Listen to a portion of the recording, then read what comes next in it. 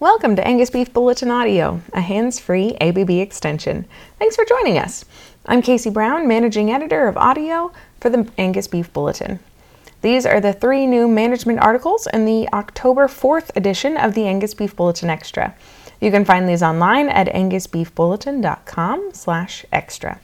And always, if you've got questions or concerns, please let us know at abbeditorial@angus.org. All right, our first article. A unique way to enable young people to get started in the beef industry. Dry-latting cow-calf pairs and grazing crop aftermath offer opportunities for the eager, by Heather Smith Thomas.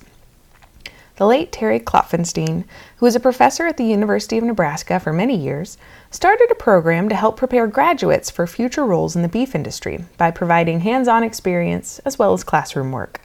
During those years, he realized there are some great possibilities for young people to become involved in cattle management.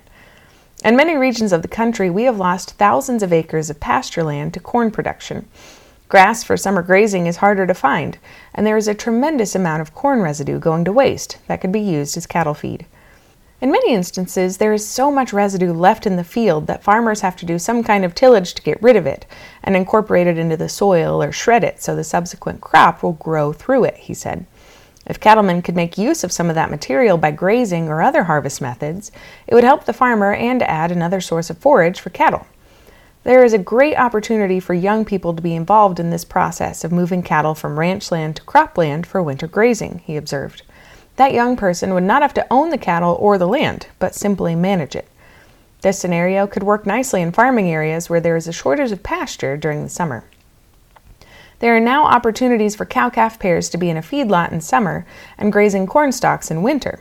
Young people could be involved in this, either working on their own or as an employee of the feedlot, taking care of the cattle in either location, he suggested. They could be helping calve during summer in the feedlot and manage the pairs out on corn stalks in winter. There's a growing need for something like this. Young people could be the flexible managers to help make this happen, doing something that neither the farmer nor the feedlot manager or rancher is able or willing to do. We can't move the cornfields to the ranching areas. We have to move the cattle to the cornfields. Once you move the cattle, and the rancher is not there to take care of them, he needs a dependable person to do it, Klopfenstein reasoned. It would entail fencing, such as temporary electric fencing, and figuring out water sources to make it work. Ranchers often don't think in terms of using electric fence on cornfields. Corn farmers would think it's a nuisance they don't want to deal with. Yet, I know producers who routinely fence thousands of acres a year, moving electric fence daily or multiple times a day to strip graze or mob graze. It's just a different mindset, he said. Every challenge could be an opportunity. My students realized they could learn how to do something like this and manage the cattle, he said. Sometimes older people don't want to change or try new ideas, but young people can be encouraged to think outside the box. This is why it's so important to get young people involved and turn them loose with some guidance, he said. We want them to keep an open mind, to be able to try something and see how it might work. Maybe start on a small scale and go from there. They need to be open to possibilities, he said. Managing cattle for someone else could be a way to get a start in the beef industry that might open the door to other opportunities. Editor's note, Heather Smith Thomas is a freelance writer and cattlewoman from Salmon, Idaho. Aiming for Excellence.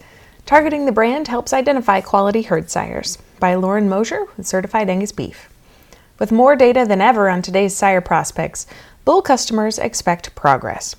Decisions Angus breeders made long before the gavel drops provide confidence and deliver on those anticipations.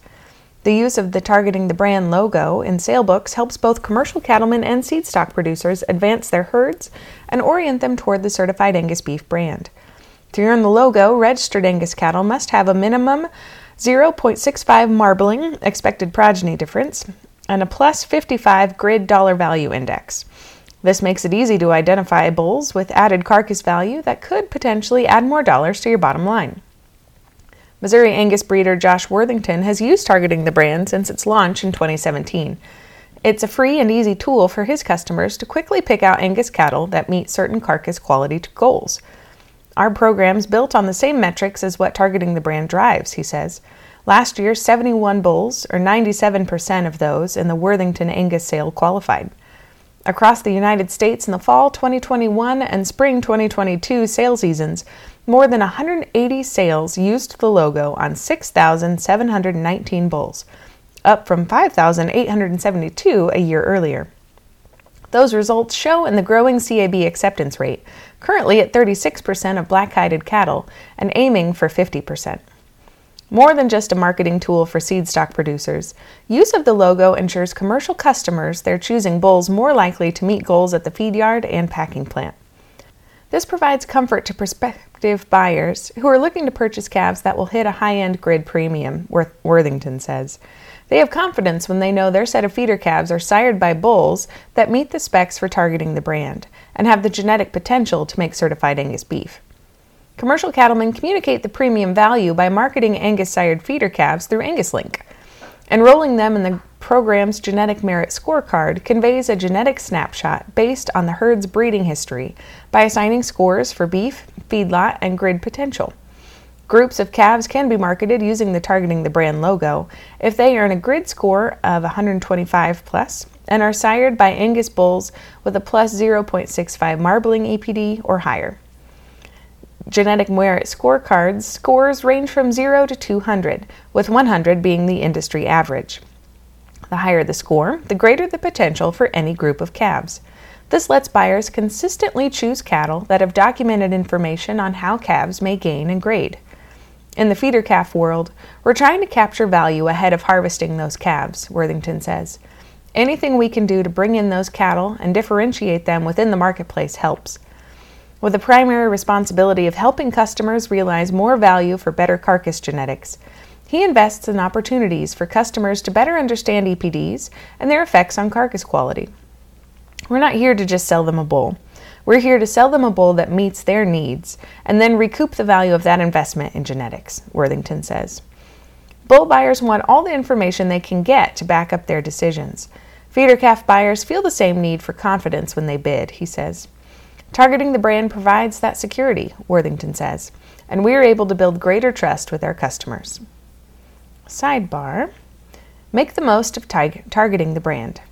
Question: are cattle that meet Targeting the Brand requirements automatically considered Certified Angus Beef Brand qualifiers? The answer is no. No live cattle qualify for CAB. To be eligible, cattle must be predominantly black-hided and sold through a CAB-licensed packing plant. Earning the brand requires meeting all 10 of the brand's carcass specifications, as determined by a USDA grader. Question: if a bull meets Targeting the Brand requirements, can my customers use the Targeting the Brand logo to market their feeder calves? The answer: feeder calves must be enrolled in AngusLink for the Genetic Merit Scorecard and have a 125 plus grid score to tout the logo. Visit angus.org/AngusLink for more information. Editor's note: Lauren Mosier is a communications intern for Certified Angus Beef. Rejuvenating depleted soil with cover crops and livestock. Tips to increase pasture and cropland productivity by Heather Smith Thomas. When you want to rejuvenate tired fields and restore balance to the soil biology, you need to put more carbohydrates back into the soil to wake up the soil microorganisms. This results in healthier soil and more forage.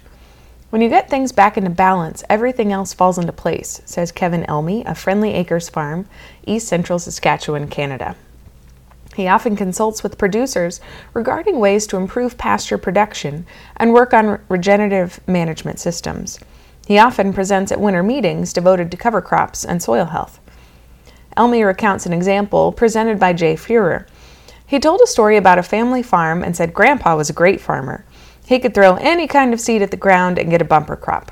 The dad was also a pretty good farmer, but not quite as good as Grandpa, but he had good crops. Their son, however, was struggling to make it work. Fuhrer, a soil health specialist for the Natural Resources Conservation Service, explained it all ties to carbon in the soil, Elmy explains. Grandpa had high carbon, Dad had medium carbon, but by the next generation it was dwindling. It's important to manage the carbon. Elmy recommends comparing the soil in the field or pasture to the soil in the fence line. Notice the depth of the A horizon, the darker top part of the soil, usually darker due to higher organic matter. What does the soil aggregation look like? Noticing differences in the two soils will indicate whether your soil is coming or going and whether you're inadvertently overgrazing or mismanaging the grass. In Ohio, it's estimated about 50% of the carbon in the soil is gone, compared to what it was prior to breaking it up for farming. I think the numbers in Saskatchewan would be similar, says Elmy. He references author David Montgomery, a geologist from the University of Washington, whose book, Dirt, The Erosion of Civilizations, claims basically every civilization that grew and then collapsed failed because their soils fell apart from overuse and were no longer fertile. One of the interesting cases is the Persian Empire. This early civilization in the Fertile Crescent in the Middle East, between the Tigris and Euphrates rivers, was where several early civilizations flourished thanks to fertile soil and irrigation from the rivers. Early farming efforts and advances in agriculture blossomed, enabling civilizations to grow in both size and complexity. This area is now Iraq and Iran, and mainly desert, due to the way those early farmers mismanaged that soil. The Aztec civilization in Central America did the same thing. Soil deterioration also happened in Greece and Rome, says Elmy. In North America, we are currently in the same process, creating bacterial-based soils, which are addicted to inputs. He says he thinks of ranchers not as cattle producers, but as grass managers. Ranchers grow grass to feed cattle. Cattle are the best tools for managing the grass and for solving the problems of overcropping on a farm. Fuhrer illustrates ideal grazing by taking a grass plant and balancing it on his finger. Once it's balanced, he says, there's 50%, and that's what you should be leaving when you graze. Feed tests Fuhrer has taken from the top 50% of that plant versus the bottom show that the top half has superior feed values, says Elmy. If you're taking just the top half, the best nutrients, and leaving the bottom half to enable that plant to fully recover, and recover more quickly, you'll have better feed quality for the cattle and more production from the cattle and the pasture, and the farm. Another grass expert, says Elmy, Clayton Robbins, discourages the grazing of perennial forages in August, September, or October because those plants are trying to set up for overwintering. He recommends using annual crops during this period to fill that gap. They won't overwinter, and you can graze those acres very hard, he says. The challenge for many livestock producers, says Elmy, is they don't grow crops. Many farmers don't own cows and don't want to own cows, but livestock can benefit their land, grazing at the right time to help improve soil fertility. I haven't seen many livestock producers who are long on feed, so this is a great opportunity to partner with someone who grows crops, says Elmy. Partnering with someone who does can be a win-win situation if you can find a farmer who wants to diversify his cropping system and reduce the chemical load on the land and reduce the fertilizer needs. Cattle solve many of the issues we face in modern agriculture. The cattle do the trampling and leave litter and natural fertilizer, Elmy says.